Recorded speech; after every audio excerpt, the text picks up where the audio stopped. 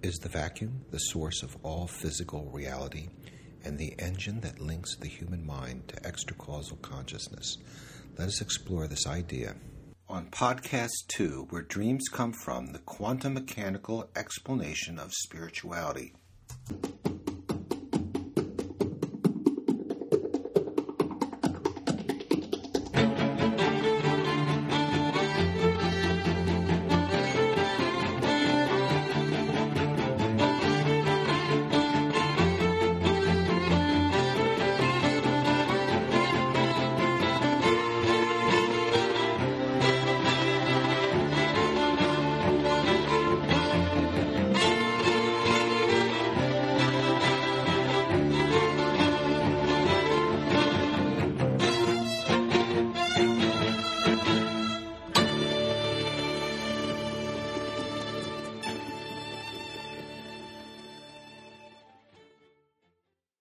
Thanks for returning. This is once again Dr. Harrison.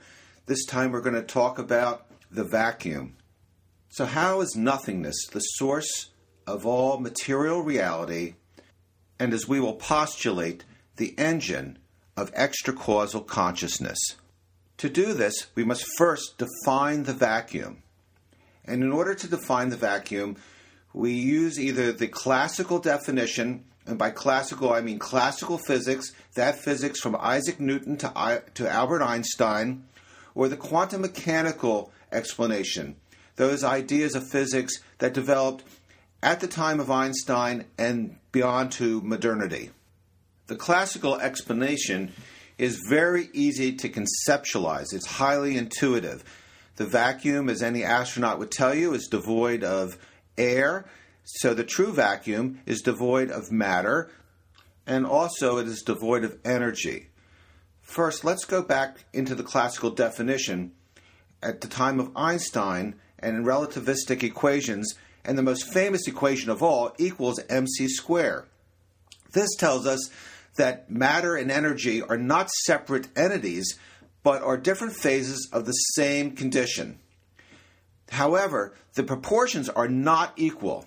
E equals mc squared states that in order to form energy, matter is multiplied times the square of the velocity of light, that being 300,000 kilometers per second squared. Thus, a small amount of matter gives a huge amount of energy. As the residents of Hiroshima and Nagasaki can attest to, a few teaspoons of matter destroyed the center of their cities and killed hundreds of thousands of their residents. Removing matter and energy is an attainable condition. Well, think of it this way. There's a lot of atoms in the universe. 500,000 atoms lined end to end would not even be able to cross the thickness of one hair. Yet, there is so much volume in the universe that if we dispersed all the atoms from all the galaxies, stars, planets, nebulae, and black holes, each square meter, or approximately each square yard, would only contain about 5 atoms. So there is plenty of space that would contain no matter. Energy can also be extracted from the vacuum. In deep space, there is some temperature. It's called 4.5 degrees Kelvin. It's the microwave remnants from the Big Bang. But scientists in the lab have been able to get as close as a billionth of a degree above absolute zero. Because of thermodynamic reasons that are tangential to our discussion, you can never get to absolute zero. But we can get pretty close to creating, in the classical sense, a complete vacuum. There is one flaw with the classical definition. It doesn't account for 96% of the energy and matter in the universe.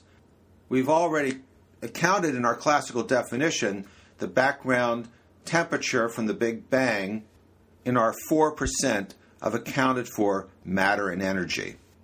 How we know there is missing matter and energy is kind of interesting. Let's start with matter. The galaxies spin very rapidly. If there was just the matter that we account for, there would not be enough gravity to hold the spinning galaxy together, and centrifugal force would drive the stars out into deep space. The unaccounted matter seems to halo around the galaxies, and we call this matter that we can't measure, we've never been able to get an idea of what it consists of, as dark matter. The vast reservoir of dark energy that is also unaccounted for was found in a very circuitous manner. A gentleman named Hubble, who is first noted because he discovered that our galaxy was one of 200 billion galaxies and not the entire universe, through Doppler effects, determined that the universe was expanding. With inertia, of course, it takes no more energy to expand a universe. But what has been found with more precise measurements in recent times is that the universe is not only expanding, it is accelerating. This acceleration requires a tremendous amount of mass energy. So if the mass energy of the universe, the 96% of missing mass energy, cannot be found in our observable universe, then either it is some form of exotic mass energy that deludes our sensors, or it is found in the vacuum. But the classical vacuum is cold, dark, and devoid of mass energy by its definition.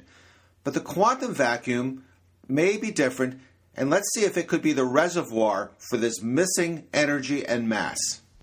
The observation of the quantum vacuum cannot be done directly as we do with our eyes and temperature probes to the classical vacuum. In order to explore the quantum vacuum, we must have two conditions. We must slow time, and we must become infinitely small in order, in our mind's eye, to observe it. The slowing of time has to be extreme. We go to something called Planck's time, which is 10 to the negative 43 seconds. So in our thought experiment here, we must stretch a second to be as long as the age of our current universe. Our thought probe must also get very small. So let's take a standard basketball, expand it to the size of the Earth. If you're standing on the surface of that basketball, you will notice that everything is made of golf ball to baseball size objects. These are our atoms. But from our basketball world, we look up into the sky, quote, which is our vacuum, and it still appears just like the classical vacuum. It's cold, dark, and void of anything. Let's let our mind's eye get even smaller. So now one of these atoms, let's take the simplest one, the golf ball size one, as a simple hydrogen atom with an electron and a proton, and make it the size of a sports stadium. What the mind notices is there is a shell of electrons. For this hydrogen atom, it is a single electron that surrounds the center of the stadium at the nosebleed seats, and the electron appears to be everywhere at once. The other way of looking at this electron cloud, because of what's called the wave-particle duality, is that the cloud is actually a wave. And it is actually a standing wave, like you pluck a guitar string and you see the wave bouncing back and forth. But think of it not linearly and not even circumference, but it's surrounding the whole atom as a standing wave shell. These are the sp shells that you remember from chemistry when you were talking about the valence of the electron. Remember, if an electron orbited around an atom like the original model, instead of being a standing wave shell, then the electron orbit would deteriorate rapidly. The electron would fall into the nucleus, hit the proton would become a neutron. All chemistry in the universe would stop instantaneously. Stars would become neutron stars, and the universe would be much, much different. With our atom the size of a stadium, we can go to the center of the stadium and find the nucleus. The nucleus would be the size of a marble to a golf ball, and it would contain 99.99% of the matter of the atom. In this illustration of a hydrogen atom, it is a single proton. But in this thought experiment, we are still too large to witness the quantum vacuum.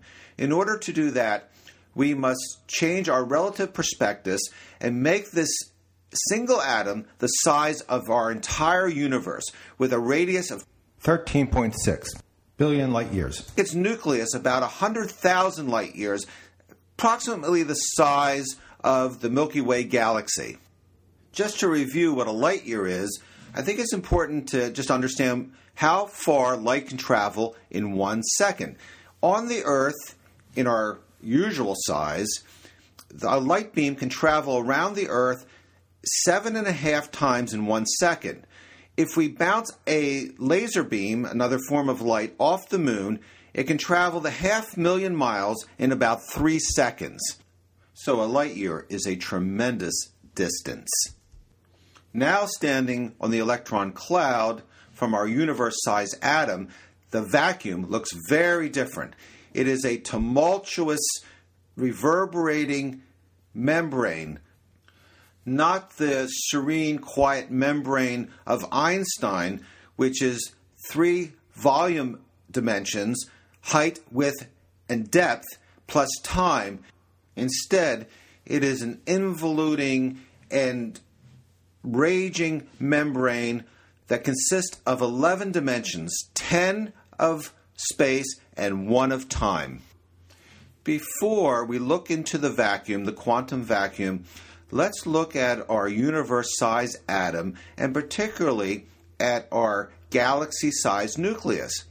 What you would note is that the nucleus is nothing but empty space. There are only 3 permanent objects within this galaxy-sized nucleus. They are 2 up quarks and 1 down quark. And these reverberating particles that were formed during the Big Bang, relative to the galaxy-sized nucleus, are only about 10 meters long, about the size of an average tree. So our question will be, how does 3 tree-sized objects form a nucleus the size of a galaxy relative to its own size? For this, we will have to look back up into our sky, the quantum vacuum. Picture the quantum vacuum like a tempest-raged sea. It has waves. Some of them go up and some of them go down. This balancing of the up and down waves gives the quiescent appearance at our size that the vacuum has no energy. From these thrust-up waves are streams of fluid, always in pairs, like 2 swans kissing. These are going to be our virtual particles. And for reasons we will explore later, there is always a particle and an antiparticle, or matter and antimatter.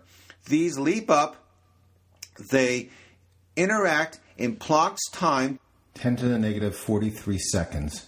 And they annihilate each other. They return their energy back into the vacuum. But they do not return their energy back to the vacuum as a particle. Remember, everything can be either a wave or a particle because of wave-particle duality. So they return their energy back as a wave form.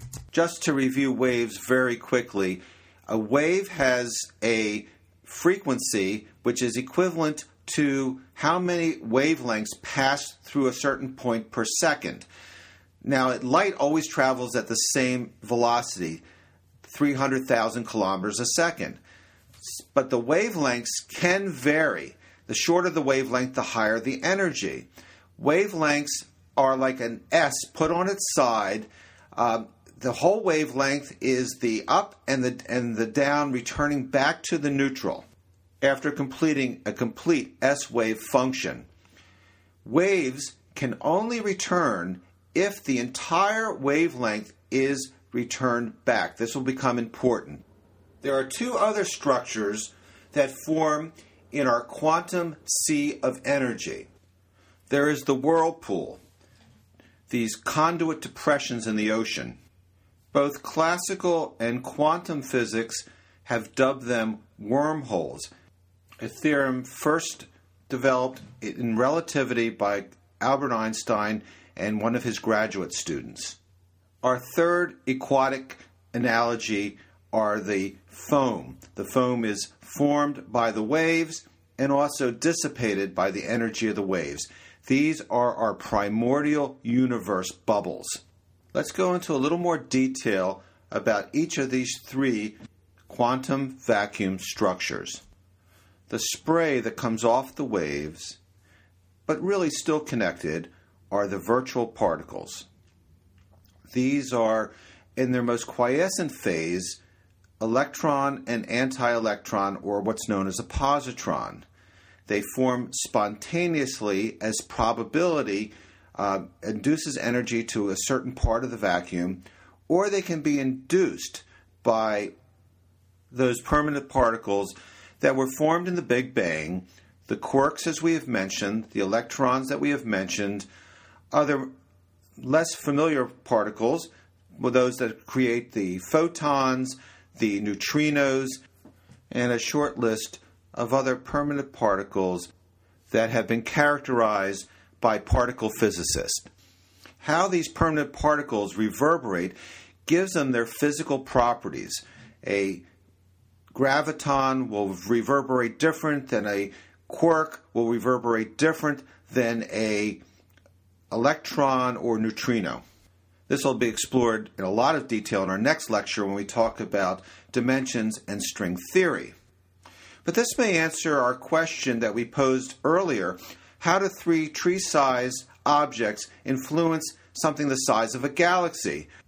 That is, how does a quark produce a proton that is infinitesimally larger than the quark itself? Well, the idea is that the reverberation of the quarks coax from the vacuum virtual particles, inducing these particle fields. And one of the particle fields is a proton. Again, this will go into much more detail when we talk about string theory.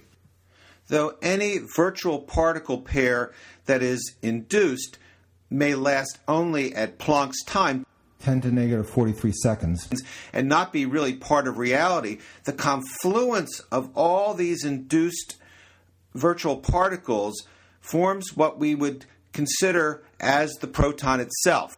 The same can be said of neutrons, neutrinos, electrons, photons, and any other subatomic particle. But in physics, we're not only interested in particles, we're interested in force fields. Fields like the electromagnetic field, the strong, weak forces, and gravity. Let's use the same theorem of induction of virtual particles to explain how these tiny particles can disperse their influence throughout the atom and throughout the volume of space. All the current theories now use virtual particles. The virtual particles are derived from the quantum energy. Quantum energy is different than thermal energy. Quantum energy has to do with the energy bound up in the 11-dimensional membrane. As you approach Planck's length, you would see this. The membrane begins to oscillate more violently. At Planck's length, it starts to twist itself into knots. That's why you can't go any smaller than Planck's length, because time and space are twisted into knots and lose all meaning.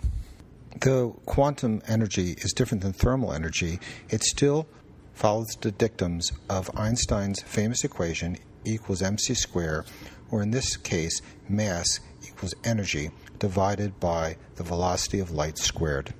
Virtual particles are thus derived from the quantum energy.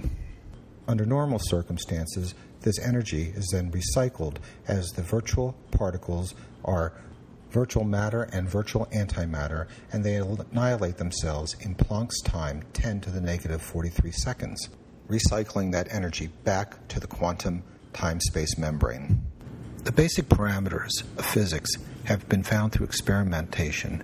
Some examples of these parameters are the mass, the energy, the quantum spin of a particle. Various theories have been developed to explain this. One is the virtual messenger particle, a photon that is produced, say, by one electron, hits another electron and bounces away. Since the electron doesn't lose mass, the energy has to come from the vacuum itself, the quantum vacuum. Virtual particle clouds are used in other theories, such as quantum electrodynamics. The electron core in this theory is surrounded by virtual particles, photons, that dissociate into fermions and antifermion pairs. The virtual photons have no effect on the charge, but the positive virtual fermion in each pair is attracted near the electron core. The result is to shield the very negative electron, so it has a charge of -1, balanced with the proton. Like the electron, the quark is also surrounded by a virtual particle field. These are gluons and pairs of quarks and their antiquarks. Because of the strong nuclear force, the virtual gluons, unlike photons, do have a strong force charge, which is called color, to distinguish it from electrodynamic charges. This means both the virtual gluon cloud and the overlapping cloud of quarks and antiquark pairs interfere with the forces away from the core of the quark. While there are two types of electron charge, arbitrarily named positive and negative, there are also three types of colored charges arbitrarily given the name red, green, and blue. This is why it's called quantum chromodynamics. The quark core carries a red charge, then the surrounding cloud of virtual quark pairs and virtual anti-red quarks will be attracted to the red quark core, while the virtual red quark core will be repelled to a greater distance. This effect shields the color change of the quark core, but the overlapping cloud of virtual gluons has a colored charge that has the opposite effect.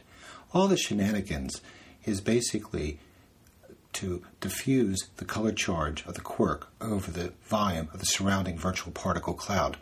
Therefore, the net color charge decreases as you penetrate through the virtual cloud, much as with the Earth, the net gravity falls as you get towards the core of the Earth. I myself imagine this quite differently. The vacuum continuously produces virtual particles and antiparticles. But the permanent particles that were formed in the Big Bang, say an electron, may induce through their probability wave, remember, there's another duality, that all things are both particles and waves. So let's say two electrons approach each other. Each electron induces from the vacuum a radiance of virtual particles.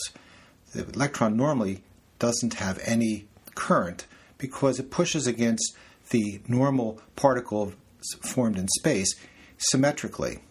But if two electrons approach each other, their wave functions interfere. They interfere in an additive form. So between the two electrons, the vacuum induces more virtual particles in a vector directly between the two electrons. This pushes the electrons apart. The same phenomena can be found with a combination of permanent particles, the proton, which has two up quarks and one down quark, and giving it a +1 positive charge. The proton produces a proton field. And if it approaches another proton, both of them normally are static because they radiate out symmetrically the virtual particle cloud pressure. But if they approach each other, the wave is additive and more virtual particles and a higher virtual particle pressure is produced in a vector directly between them, pushing them away. With opposite charges, there's also an interference. Say an electron approaches a proton. They interfere in a negative fashion. The peak overlaps with a trough, and a trough with a peak, giving a negative interference, like two waves approaching each other out of phase, giving a calm to the water. So what happens is, since they are both radiating out particles, but between them there is a paucity. There's only the normal particle pressure. So the higher particle pressure everywhere except for the tangent between them pushes them together. But an electron and a proton don't normally, unless there's a high degree of energy, impact each other. And this is because of another wave interference pattern. When the electron approaches at a certain distance, the interference pattern forms the electron into a standing wave. If another electron comes into this shell, it'll continue as a standing wave. A third electron will go to a higher shell. The probability waves interfere in such a way, along with the proton, that there is almost no probability of the electron being found between the shells. Schrödinger was a physicist who figured out these probability waves. He was on vacation with his wife and his mistress. He had a lot of time, I don't know how, and he came up with probability waves. Since there is almost no probability, or very close to zero probability, that an electron will be found in between the standing wave shells due to interference, wave interference, then the electron doesn't just move up in an orbit to the next shell, it does a quantum leap. It goes from one shell to the other without really going through the space when you add energy to the electron. And this makes a lot of sense, too, that these are standing wave shells, because if they were orbiting electrons, the orbit would decay in microseconds. The electron would fall into the proton would become a neutron, the chemistry of that atom would stop, all stars would become neutron stars, and the universe would look much different and probably unable to support life. We're talking a lot about virtual particles because virtual particles, as we'll soon see, is the fuel that allows for extracausal consciousness in the sentient being. Before we get started with this, I'd like to make one clarification. We talked about classical and quantum vacuum. You never could have a classical vacuum inside a cell or any biological creature. Nature abhors a vacuum, the expression goes. If you had a vacuum within a cell or within tissue, the pressure of the atmosphere would disrupt the tissue. In the classical vacuum, water both boils and freezes at room temperature. So the cell or the tissue or the creature itself would boil and freeze simultaneously, leading to a very painful death. The quantum vacuum is much different. The quantum vacuum is just any space between the permanent particles. Even the virtual particle clouds that may form the structure of, say, a proton or a neutron. So the quantum vacuum exists everywhere, including inside our cells. To understand the importance of virtual particles and extracausal consciousness, we have to go back to the work of a physicist named Casimir. Casimir was working on van der Waals forces, which are oscillating polarities of certain molecules, and he wanted to quantize them. One of these van der Waals forces is actually what keeps the bilipid membranes of a cell at a particular distance. Microtubules and bilipid membranes will shortly become very important to the mechanics of extracausal consciousness. What Casimir found was if you put two non-polarized plates close enough together, they would attract each other. The reason is such. Virtual particles form and they annihilate each other, and they go to return their energy. But they do not return their energy as a particle. Remember the wave-particle duality. They have to return the energy back to the time-space fabric as a wave. To review what a wave is energy. It has a frequency, which means how many wavelengths go through a certain point in space over a certain amount of time. A wave function looks like the letter S on its side. It has to oscillate up through neutral, down, and back to neutral again, going through the complete S wave function. That is a wavelength. Now, light always travels at light speed, which is tau 0, 300,000 kilometers a second. But the wavelength of light can vary. Longer wavelengths like red are less energetic. Shorter wavelengths like violet are more energetic. But according to the Casimir effect, the only way the energy can return back to the time-space fabric is as if it returns in a complete wavelength. Partial wavelengths will not return the energy. That energy joins with other partial wavelengths and reforms as a complete wavelength outside the barrier.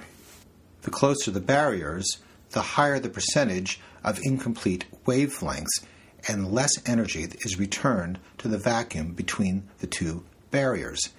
What happens with the Casimir effect is if there's less energy in the vacuum between the barriers, there's less energy to form virtual particles. So there's going to be less virtual particles being formed between the barriers than on the outside of the barrier. Think of a submarine that goes very deep. The water pressure implodes the wall of the submarine if it goes too deep. The normal particle pressure implodes the two barriers together because there is a paucity of particles in between the barriers in this area of constrained quantum vacuum. So one of our vacuum structures, the virtual particles, are being formed less because the vacuum has less energy to form them. But there's something even more important going on. Wormholes that naturally form in the vacuum, almost like a Swiss cheese, they allow the electron to be everywhere at once around a molecule, holding the molecule together and allowing for covalent bonding. But normally these wormholes only last long enough, only expand out at the speed of light wide enough to let the electron get through, the permanent particle electron. But in a negative vacuum, they last longer. First of all, negative vacuum has an anti-gravity effect, holding the mouths of the wormholes open. And also, there's less disruptive energy to destroy them. The same energy that forms them usually immediately disrupts them at Planck's time. But they're lasting longer, so they're seeping out of virtual reality into true reality. There is a new field that utilizes these quantum systems into biological systems. It is known as quantum biology. Though most of the research is fairly recent, Sir Roger Penrose, a mathematician who worked with Hawkins on some of the theories of black holes, in my opinion, should really be designated as the founder of quantum biology. He was the developer, along with Hamerhoff, a physician and anesthesiologist, on the quantum brain theory. What this theory states is that there is coherence, and by coherence I mean a similarity in probability waves between the microtubules of the neuron. Microtubules have two functions. One, they form the cytoskeleton of the neuron, but secondarily, they modulate the neurotransmission, and thus are very important in the transmission. Though they do not originate the transmission that comes from the cell membrane, they do modulate it to a fairly great extent. Penrose stated that this coherence between these microtubules allowed for what is called entanglement. Entanglement in physics is relation between like systems, often subatomic particles, but don't have to be subatomic particles, to transfer information to similar probability wave functions, and this can be done locally in a non-contiguous microtubule within a neuron, or a non-contiguous microtubule within another neuron in the brain. But entanglement allows for the transfer of information at instantaneous speed, that means greater than the light velocity, to anywhere throughout time and space. Anywhere throughout time and space could be the other side of the universe. It could be a different time in our own universe. It could be even an entirely different universe in the multiverse. What had always seemed obvious to me, that the allowance of entanglement to non-contiguous areas that could be light years away must have something to do with general relativity and wormholes, or interconnecting spaces. But only recently has that relationship been delineated. And why this is so interesting in the microtubules, remember, these are compact spaces. The diameter is only about 12 nanometers in length, certainly small enough to cut off partial wavelengths of the energy that has returned from the annihilation of virtual particles, particles and antiparticles, so that energy is not returned to the vacuum in this vector of the microtubule. So the microtubule becomes more negative. If a microtubule becomes more negative, if the quantum vacuum becomes more negative, the wormholes will last longer. This has now been shown to be directly related to the ability to entangle. What Penrose and Hamerhoff were trying to show was that the brain could have quadrillions of more interconnections, and in such a state of global coherence and entanglement function much like a quantum computer. Our theory on extracausal consciousness will try to show the possibility that if there are similar probability wave functions or confluence of probability wave functions such as a brane or a manifold of higher dimensions somewhere out there, somewhere in a different time, in a different universe, or possibly even in hyperspace, that our brains could act as a transducer. What a transducer does is change one physical property to another. The simplest is this microphone I'm talking on right now. It changes air waves, percussion waves, into electronic waves by vibrating a membrane surrounded by a magnet. But a transducer can also become a speaker if you rewire it correctly. What we're going to try to show in the future, especially when we get more into quantum biology, is whether or not the brain is a transducer between the biological of the 11-dimension universe that we are in and our organisms ourselves, and extracausal consciousness linking instantaneously to like biological systems, other brains in the multiverse, or to completely different systems in multi-dimensional hyperspace. With what I presented you so far, this seems pretty far-fetched, but it's also pretty far-fetched that there is a God that comes from nothing that created the universe. I'm going to show you a theory that I may not be able to prove to 100% that it's correct, but in my own thinking, it is a billion times more likely than anything that religion has been able to provide. At least with extracausal consciousness, we will not be dependent on magic. We will not break any of the known physical laws of relativity or quantum mechanics. I almost didn't pursue these podcasts because I ran into a bit of a dilemma. I read about an experiment that used viscous films that were 100 atomic diameters apart and produced quite a Casimir effect. More importantly, it created a negative vacuum in between the bilipid membrane layers. I went to a membrane physicist that I knew from Princeton, and she told me there is no evidence that the Casimir effect plays any role in cell lipid membranes. But since this time, with the advancements coming in from quantum biology, there is mounting evidence that the Casimir effect may be the predominant force controlling the function and structure of the cell membrane. The cell membrane, of course, we said was important because it initiates the neurotransmission. What I was wrong about was just to think of it as two static viscous layers. The cell membrane has short and long polar molecules that interdigitate, and they form chambers with proximity and surface area for the Casimir effect to propagate and for wormholes to last longer relative to regular vacuum. In the beginning of this lecture, we talked about a third quantum vacuum structure. We designated as a primordial universe bubble. We gave it the aquatic analogy of sea foam.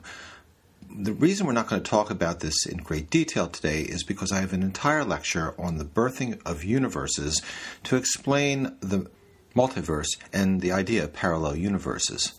Very briefly, I'll just tell you that the primordial universes do propagate into reality at the event horizon of a black hole. The reason for this has nothing to do with the Casimir effect. It has to do with the tremendous gravity and tunneling, and if you want to read about it, you can look up Hawking's radiation. In the beginning of the lecture, we talked about the missing energy and mass in the universe. The missing energy, I think we fairly well explained as the reverberation of the 11-dimensional membranes that become quite contorted and violent as you approach the Planck length, and they extend throughout all of the universe. The missing mass may not be so mysterious and may be found in the classical vacuum as superparticles that have been predicted since the time I started with quantum mechanics. I think the theory actually started supersymmetry in the 70s, and it predicts superparticles that are very massive. A superparticle is a symmetrical particle related to the known fermions, and these may be such as a electron, which would be the superparticle, would be the selectron, the quark would be the squirk, and as a whole they are known as sparticles, superparticles, or in some circles as WIMPs, weakly interactive massive particles. But here I'd like to interject one of my own theories that some contribution of the missing mass comes from the quantum vacuum in the form of the virtual particles. The virtual particles that form the fields, that modulate the particles, that form structures of the protons through their particle clouds, may have some significant contribution to the missing dark matter. And they also would halo around galaxies because the probability wave function of the permanent particles would induce the virtual particles from the quantum vacuum. For more information on the Casimir effect in cell membranes, go to my website, newspiritualparadigm.org, click the text button, and there's an article presented by the National Institute of Health by the Journal of Cell Membrane Biology. For information on how the Casimir effect stabilizes wormholes, I would suggest two articles, Wormholes, Time Machines, and the Weak Energy Condition by Kip Thorne, and another one, Space and Time Warps by Stephen Hawkins. To read about some of the MIT research that shows the link between entanglement and wormholes, a synopsis article in Scientific American from December 11th of 2013 titled Physics Finds a Link Between Wormholes and Spooky Action at a Distance. Spooky action at a distance is what Einstein called entanglement. The theory of the quantum brain, as developed by Dr. Penrose and Dr. Hameroff, can be found throughout the Internet.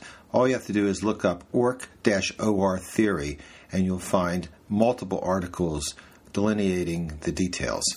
There's another article, I hate to even mention it, it's in the Huffington Post, but it's an article by Hameroff, and it is kind of interesting. It's titled, A Scientist Show What Happens to the Soul After Death, and it's from 10/28/2012. It features a brief video from the show Through the Wormhole by Morgan Freeman on the Science Channel, and even though it's not much for detail, it is kind of interesting, some of the ideas that are presented. Usually Dr. Hameroff's lectures are very detailed and complex. He's a professor at the University of Arizona, and I would suggest listening to some of his lectures on YouTube to get a good sense of quantum biology. Once more, I want to thank you for your interest in extracausal consciousness, and I look forward to speaking to you in upcoming lectures. Goodbye.